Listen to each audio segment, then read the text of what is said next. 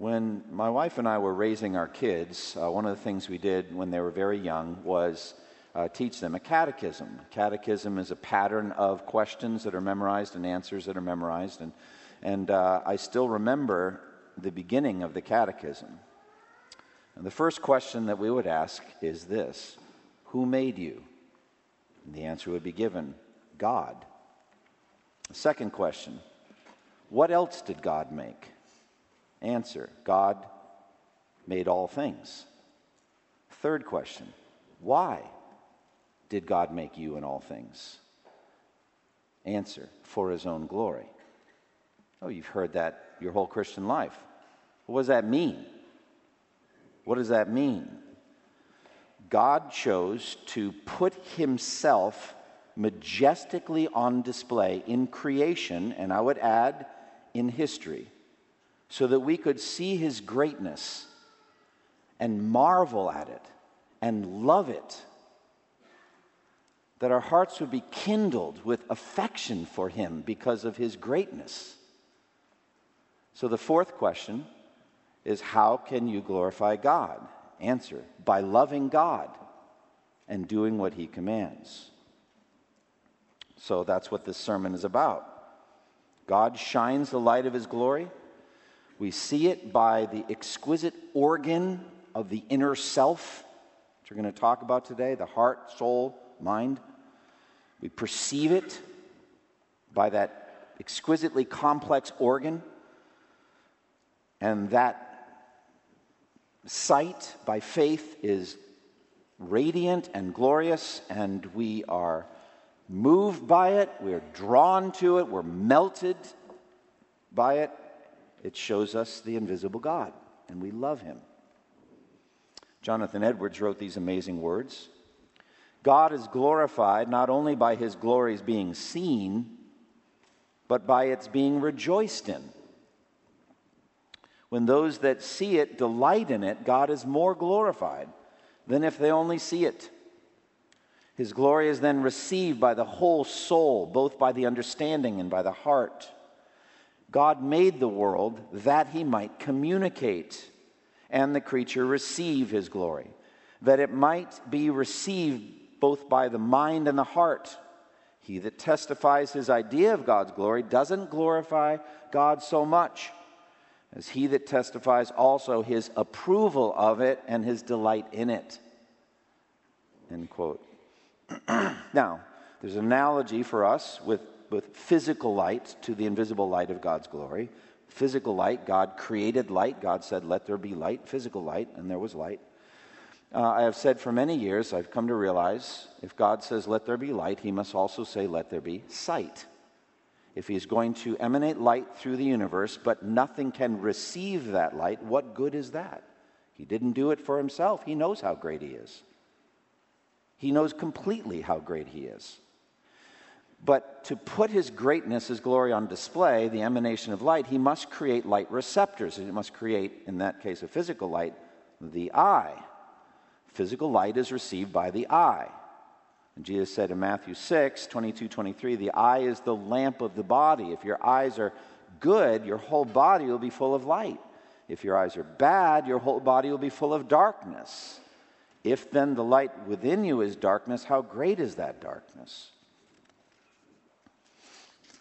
So the invisible spiritual light of God's glory is also received by an exquisitely complex organ, the heart. The human heart, along with the soul and the mind, those internal attributes that are in the text today, are receptors of God's glory. For years I've said faith is the eyesight of the soul. I'm not backing away from that. I think it's true. But faith is a capacity that resides in the heart, soul, and mind, somewhere in there. It's a capacity of the heart, soul, and mind to receive invisible spiritual light. God created the human beings in his likeness, and our bodies have magnificently complex organs. The eye is an exquisitely complex, delicate organ for receiving light. And so also our other organs have their magnificent complexity. God created the inner nature, the true self of humans, with this language, heart, soul, and mind, housed in a physical body, which is connected with strength that can move in this world and act and show energy. This is what we are. All of that capacity created in the image of God. And God yearns, He desires your heart, your inner nature for Himself. He made that for Himself. He made your capacity to see and appreciate the light of His glory. He made that for Himself, and He's jealous over it. He wants it. Sadly, as we saw last time, sin has entered the world, corrupting that magnificent inner organ. So we're blinded to His glory. That capacity is still there, but it goes after created things and loves them in deeply corrupt ways, destroyed by sin. The salvation work of God is to heal and restore that inner nature so that it will do finally what it was meant to do, and that is to love God. And that's what we're going to talk about today. God in His grace has begun this massive work of healing and of recreation, residing in the inner nature of man, the heart, soul, and mind to love God. Look again at the text. Mark 12, 28 through 34, one of the teachers of the law came and heard them debating. Noticing that Jesus had given them a good answer, he asked him, of all the commandments, which is the most important? The most important one, answered Jesus, is this: Hear, O Israel, the Lord our God, the Lord is one. Love the Lord your God with all your heart and with all your soul and with all your mind and with all your strength. The second is this: love your neighbor as yourself. There is no commandment greater than these. Well said, teacher, the man replied. You are right in saying that God is one and there is no other but Him. To love Him with all your heart and with all your understanding and with all your strength, and to love your neighbor as yourself, is more important than all burnt offerings and sacrifices. And when Jesus saw that he had answered wisely, he said to him, You are not far from the kingdom of God. So we're in the midst of an overall series in the Gospel of Mark. We've come here to the last week of Jesus' life. He's dealing with a bunch of controversies and opponents, enemies that are trying to trip him up in his words. This man is not like them, though. This man genuinely has a desire to know God. It's pretty clear from what Jesus says to him and what he says to Jesus. So he comes and asks this question. Now, last week, we looked at the two great commandments, the positive commandments, love God, love others.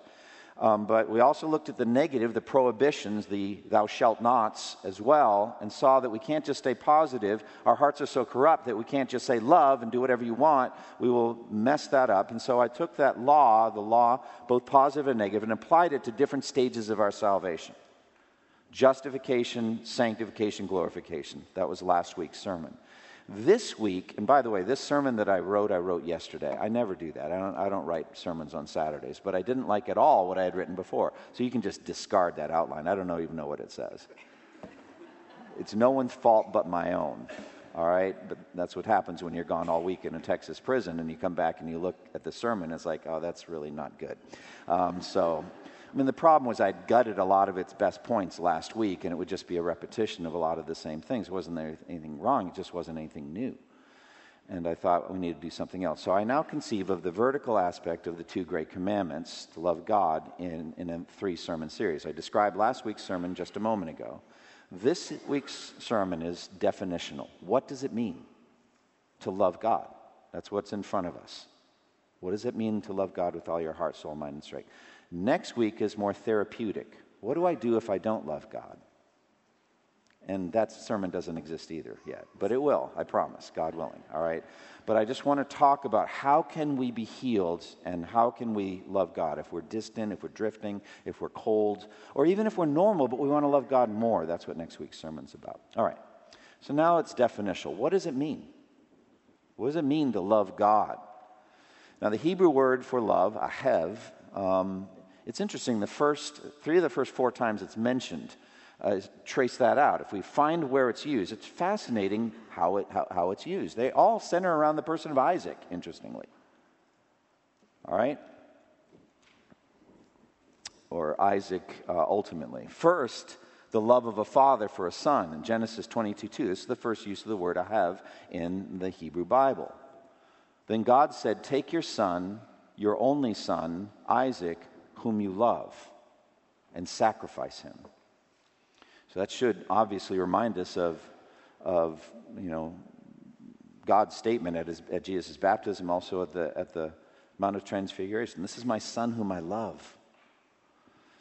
But that's the first use of the word love in the Bible, father for a son. The second is for a husband for a wife. Genesis 24:67. Isaac brought Rebekah into the tent of his mother Sarah, and he married Rebekah, so she became his wife, and he loved her. He loved her. The third use of the word love that I'm listing here is Genesis 27:4.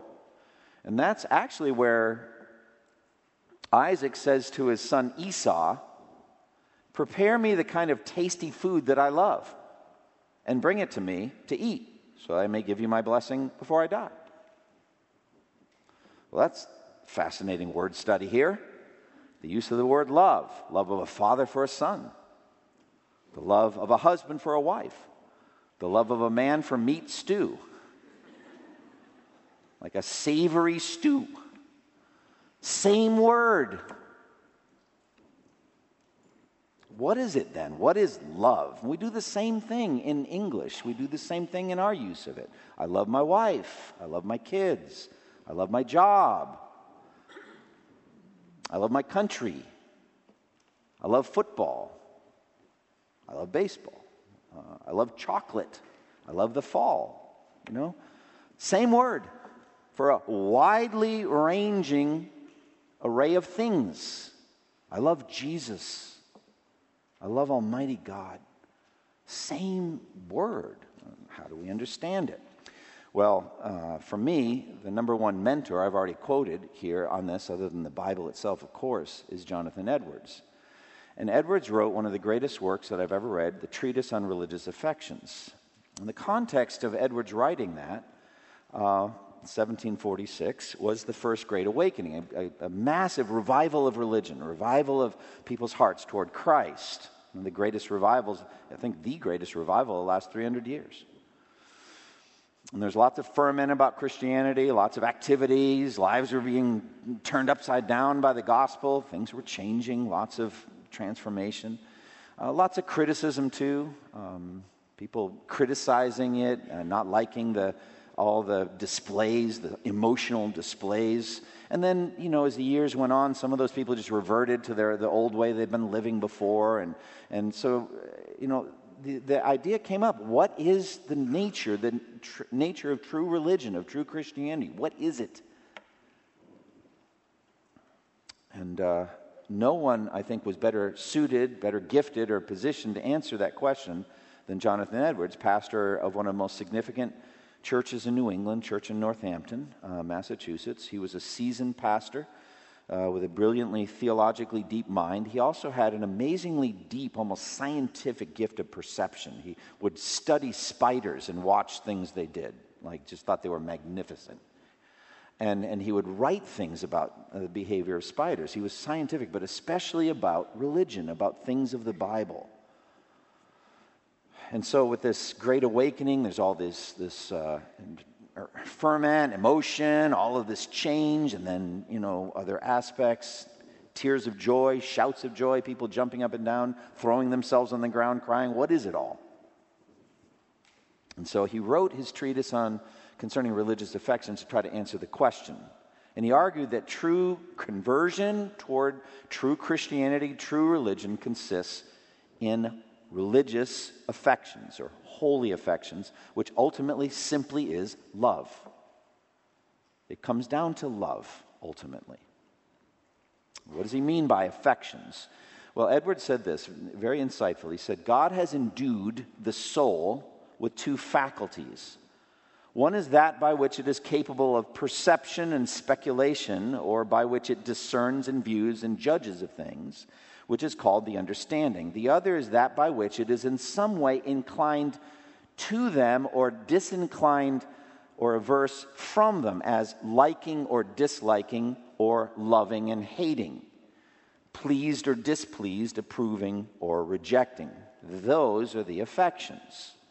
So the soul studies and comprehends the world around it as it becomes aware of its understanding and its nature, and then secondly is either attracted to it or repulsed from it to a greater or less degree. That's what love is. And then true Christianity consists in love.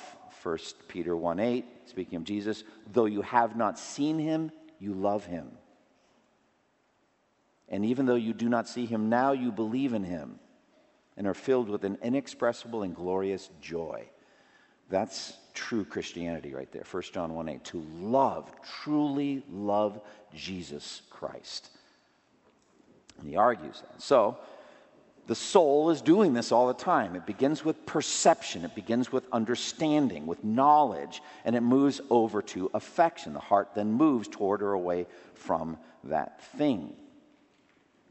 I want to give you an illustration from a recent experience I had with a friend of mine, Jeff Percy. He lives in Newfoundland.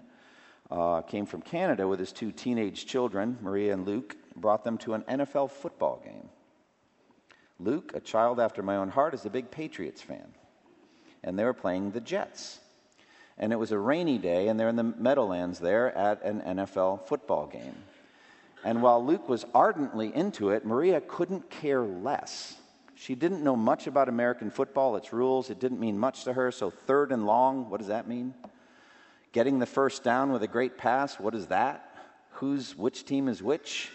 What are the colors? You know, it's just nothing. You understand. And some of you are like that, exactly. Pastor, move on from the illustration. You don't care about football.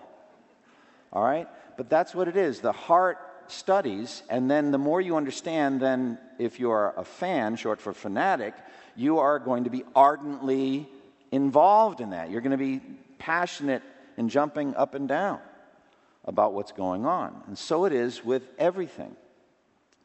We start with perception. The soul has the ability to study something and with knowledge, and then the more we understand, then our hearts are kindled and our affections become engaged. Joe Rigney, writing about Edwards' treatise, said, it's the inclination of the will that governs our actions. Now, some inclinations of the will are mild and minor. They barely register at all, like choosing what socks to wear today. These are the socks I wore today. Do you like them? All right. They're a little more snazzy than I usually just go with single color, all right? So, but I knew I was going to be mentioning socks, so I figured I would put these on today. Usually I just want socks that no one cares about or notices. But other inclinations of the will are vigorous, persistent, and lively, like choosing the person you're going to marry. Only the latter, Edwards would term affections. It's more ardent stimulations of the will. They're more vigorous and sensible. Now, the soul has the power to affect the body.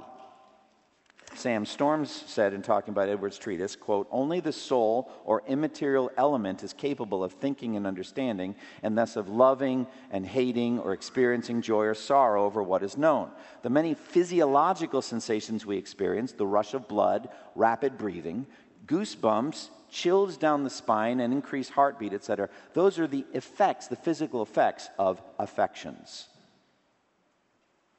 So the body is very complex. The mind, the heart, these are complex systems, but it has a physiological effect. Now, for me, as I studied all this, a number of years ago, I started to see it from my own engineering background with 2 kind of things. One is a magnet, attraction and repulsion, and the other is a number line of affections in which you kind of lay out strong or weak affections or disaffections. That's how I tended to see it. So we would say, like a magnet, you think about a bar magnet which has an N north and an S for south, and you have 2 magnets, and so the likes repel. You can feel a force.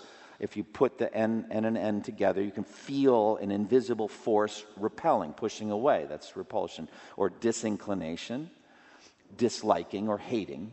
But if you turn one of them around and then they're opposite, there's an attraction. You feel a force pulling them together.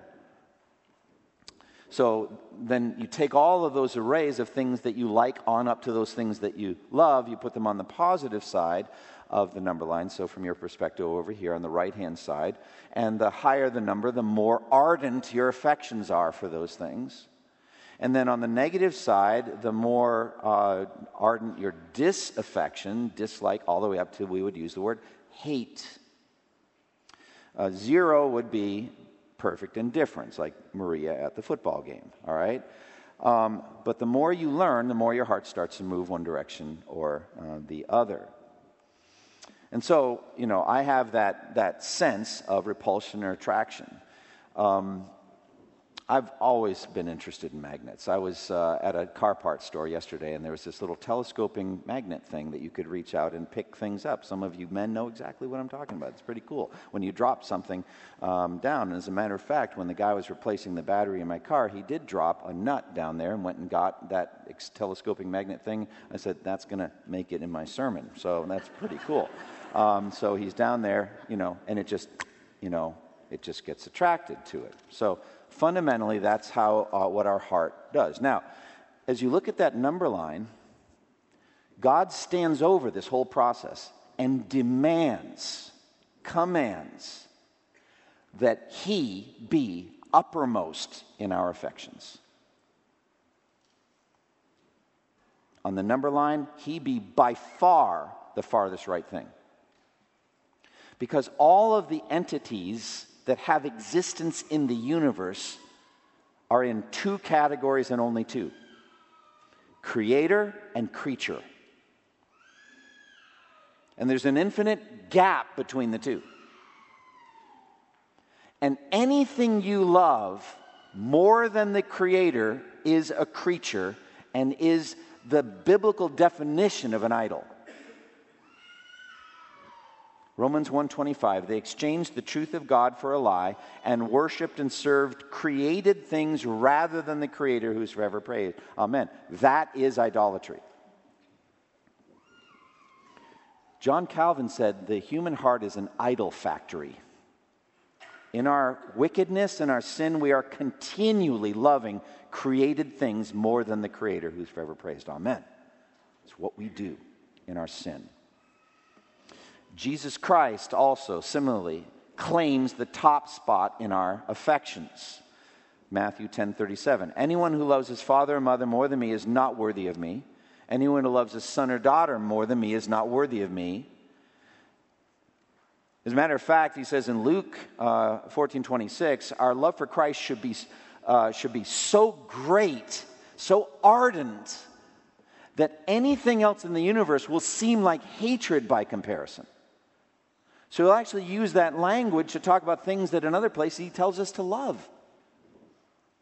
If anyone comes to me and does not hate his father and mother, his wife and children, his brothers and sisters, yes, even his own life, he cannot be my disciple.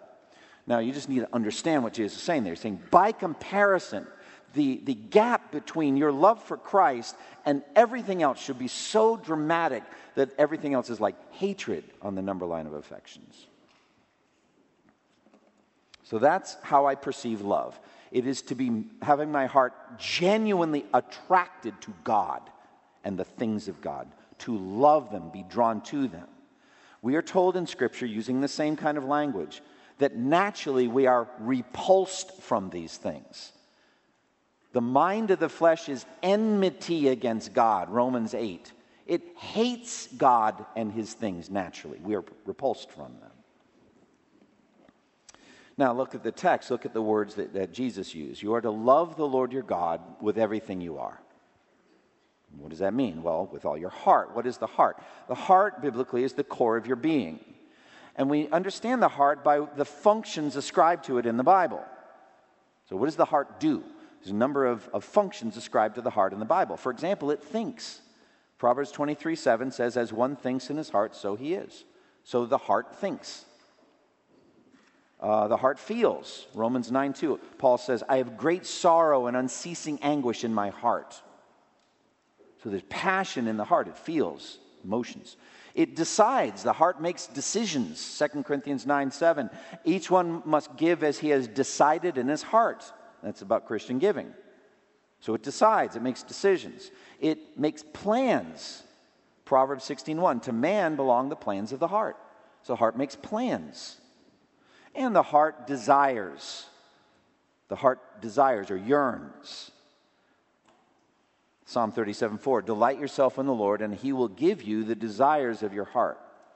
So, to some degree, if you look at that list of 5 things, it seems there's nothing left for anything else to do. The heart seems to do everything. And yet there are 2 more internal words. We're also to love God with all of our soul and with all of our mind.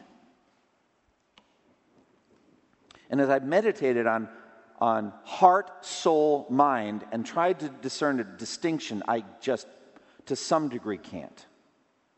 I just honor and respect the fact that the Bible uses different words for these different inner attributes of the complex organ of inner self that he has made. So we honor heart, soul, mind, and then try to understand strength as well. So what does it mean to love God with all of your soul? What is the soul? Sometimes the 2 phrases go together, with all your heart and all your soul. They just link together, frequently in Deuteronomy. But Jonathan's shield bearer, when Jonathan wanted to go attack the Philistines, he said, go ahead, I am with you, heart and soul. It means I'm all in, heart and soul. All right, so the soul could be said to be the immaterial part of you, the non-physical part of you that is attracted to God, let's say, that relates to God. It is with your soul that you have a love relationship with God. But keep in mind, we're told to love God with all of our heart, so much for that. So it's hard to distinguish between them. The Hebrew word nephesh seems to refer to the animating principle, the principle of life, that which gives us life. We are alive by the soul, the nephesh. So in Genesis 1:21 it says, God created great whales and every living creature. All these nepheshes, to mix up Hebrew and English. So all of these nephesh, these creatures, all right? But especially the human being, that's the word nephesh, translated soul, is mostly used for humans in the Bible. Genesis 2:7, then the Lord God formed the man from the dust of the ground and breathed into his nostrils the breath of life, and the man became a living soul, a living creature. So I don't know how to take a difference between the heart and soul, but there are different words, and they have different aspects that we can only perhaps know fully in heaven, the difference. But it's all of your internal self, your heart, your soul, together, loving God. So it's like with every fiber of your living being, with all the parts that make you alive, the mystery of life, with the core of your life, love God. That's what this command is. And then it adds mind. The mind, I think we understand, that it's a part of you that thinks, it reasons, it meditates, it, as I just said a moment ago, understands. So Christ is commanding that you use that intellect of yours, that mind of yours, to love him, to think thoughts, good thoughts about him. Your intellect given fully to loving God, to delighting in the depths of God's word. The complexities of this book, trying to understand it, loving God with all of your mind, studying it. Your imagination, using your imagination to worship and admire God. Your mental powers, your science, your philosophy, your logic, your deductive skills, your reasoning powers of observation and argumentation. All that the mind can do, with all of that, love God. I like even the concept of inventing ways of loving God. Sinners invent ways of doing evil. They use their inventiveness in doing evil. Let's invent. I'm not saying invent religion. Let's do what God says. But it's just every day, it's like, how can I love you, God? How can I serve you today? And you're thinking of different patterns. So, and then finally it says, with all your strength. Now, home base on this for me is just your body. That you're going to use your muscles and you're going to exert them in your love relationship with God until you're tired, until you're even exhausted. You're going to love God with all your strength, like you have no strength left because you have loved God so much. And I think that's fine. But I think it's okay to use the word strong, going back to those other inner attributes, like a strong mind or a strong will or a strong love. So there's a strength aspect, which I think is fine as well. So everything that you have, you're going to give it all to God. I like the image of being poured out like a drink offering that Paul uses for himself. 2 Timothy 4:6, I'm already being poured out like a drink offering, and the time has come for my departure. The ultimate picture of this is Jesus on the cross. As they gamble for his clothing and his articles, whatever little he had in life physically, it's gone to fulfill prophecy. His life blood poured out. Everything he had to give, he gave to God and to us. It's a picture of loving God with all your strength. Hold nothing back. Wholehearted devotion. I will praise you, Psalm 9:1. I will praise you, O Lord, with all my heart. I will tell of all your wonders. Or when David, when the ark was being brought in, it says he danced before the Lord with all his might. I mean, he's really exhausted after it was over. Focus, Psalm 27:4. One thing I ask of the Lord, David wrote, this is what I seek, that I may dwell in the house of the Lord all the days of my life, to gaze upon the beauty of the Lord and to seek him in his temple. We have the tendency, don't we, to spare ourselves, to hold back. And we often think we've done the best we can. We never do the best we can. We always have some reserve we held back a little bit. But, you think about athletes. There are some pictures of athletes that really gave everything. Like I read a number of years ago about a woman that was competing in the Ironman triathlon in Hawaii, which is just amazing. A 2.4-mile swim. Think about that. Swimming for 2.4 miles, then riding a bike for 112 miles, and then you do a regulation marathon. Well, at the end of that whole race, she had nothing left to give, but she wasn't at the finish line. She was leading, but she had her muscle. There was no strength left, and she literally crawled on bloody hands and knees to finish third. But that's a picture, isn't it, of giving everything. Loving God with all your heart, soul, mind, and strength. Now, what should we love about God? Well, everything, of course. But I think these are some ways of understanding it. Love God's works. Love God's word. Love God's perfections. Love God's Son. God's purposes. It all starts with creation. You know what? Mike was praying earlier, just the beauties of nature. I mean, think of all the beauties of nature. It all starts with the beauties of nature. I'll never forget the first time that my daughter Carolyn saw the ocean in Nauset Beach on Cape Cod. I'll never forget it. She was 6 months old, and she was born in a landlocked country called Kentucky. And we brought her to see my mom on Cape Cod, and I knew she was about 6 months old, and I knew what was going to happen. I had the foresight to look at her face as we crested the sand dune at Nauset Beach and then looked down at the pounding surf. And there'd been a storm the day before, so it was big. And I watched her face, and her eyes were as big as saucers. And wordlessly, for she had no words, she just kept like saying, "Don't look at me, Dad, look at that." That's big, and she had no words, but big and awesome and dramatic. So it starts with creation, but then beyond that, at some point, faith enters, and you stop looking just at the creature, and you realize there is a creator behind it. And so Hebrews 11:3 says, "By faith we understand the universe was formed at God's command, so that what is seen came from what was invisible." We know that by faith. So behind everything physical we see, there's a beautiful, awesome, wise, powerful creator who made all of these things. And so Isaiah 6:3, "Holy, holy, holy, Lord Almighty, the whole earth is full of his glory."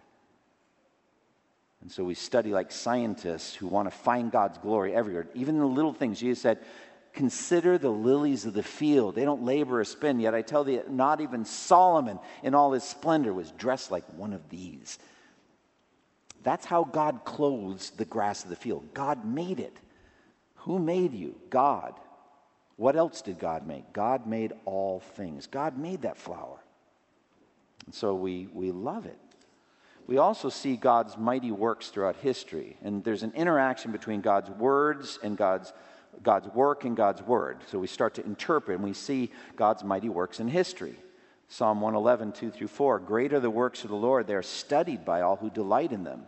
Full of splendor and majesty is his work, and his righteousness endures forever. He has caused his wondrous works to be remembered. The Lord is gracious and merciful. So we study his mighty works in history. And we do it through God's word. We love his word. Oh, how I love your law, Psalm 119:97. I meditate on it all day long. Or I like this one, Jeremiah 15:16. When your words came, I ate them. They were just delicious to me. God's words were delicious to me. Jeremiah said that. They were my joy and my heart's delight, for I bear your name, Lord God Almighty. And so we see God through the Word. We see his works in history. We see, like with the Jews, with Israel, how he called out a people for himself, and he rescued them with a mighty hand and outstretched arm, with the 10 plagues, dreadful plagues, and the Red Sea crossing, the might and the power of God, the pillar of cloud, the pillar of fire, and how he did awesome things, and how he made the Jordan River stand up at flood stage so they crossed on dry ground. He made the walls of Jericho fall down of themselves. There's nothing that God cannot do. And he cared for them in the desert before that with the feeding of the manna and the water from the rock. And then throughout their history, centuries of history, God showed incredible patience with them and tenderness and mercy, but also sometimes judgment and wrath as he would bring in Gentile raiders or conquerors. And we see the wisdom of God in all of that. So we also talk about God's perfections, God's attributes. They answer the question, what is God like? One of my favorite parts of New Member Weekend is we go through the doctrine of God. And I made a list a number of years ago of the 26 attributes of God through a bunch of systematic theologies I read. And I think it's a comprehensive list. There's not going to be another 30 attributes that haven't been discovered yet. These are the ones that are revealed in Scripture. But there are lots of supporting Scriptures. And so we walk through these 26 attributes, going through all of them, but we don't go through all of them, but they're just magnificent. Like God's self-existence. That's what makes God different than everything else in the universe. God doesn't need a creator. He is the self-existent one. He gets his existence from himself, not from the creature. We get our existence from God and sustained by food and water and air. But that's God. God's immutability. The fact that he never changes. I, the Lord, do not change. He's the same yesterday, today, and forever. He never changes. He can't improve or get worse. The perfections of God. We love these things. We love studying these things. The eternity of God. Psalm 90, verse 2. Before the mountains were born, or you brought forth the earth and the world, from everlasting to everlasting, you are God. He's an ancient God, the Ancient of Days. Immensity, which may be the same as omnipresence. Heaven, even the highest heavens, cannot contain you, Solomon said. How much less this temple I built? The immensity of God, or the omnipresence of God. The omniscience of God. Great is the Lord and mighty in his understanding. There is nothing he can learn from you. Who has ever been God's counselor? Do you have any advice to give God? Would you like to teach God something? Remember that whole thing with Job? It's like, where were you when I made the universe? Remember all that? I wasn't asking your advice. The infinite wisdom and the knowledge of God, his omnipotence, the fact that there is nothing he cannot do. We could go through the whole list and it would be delightful. But these are the perfections. And if you love God, you love them. You love the God that's revealed in these words. But ultimately, you love God's Son, Jesus Christ. Because he is the radiance of God's glory and the exact representation of his being, sustaining all things by his powerful word. And after he had, by his blood, provided purification for sin, he sat down at the right hand of the majesty in heaven. We love Jesus. We love him. Especially the cross and the resurrection, which when the Holy Spirit convicts you and converts you, he gives you a whole new vision of this disgusting, horrific, bloody death. Suddenly it turns and becomes glorious.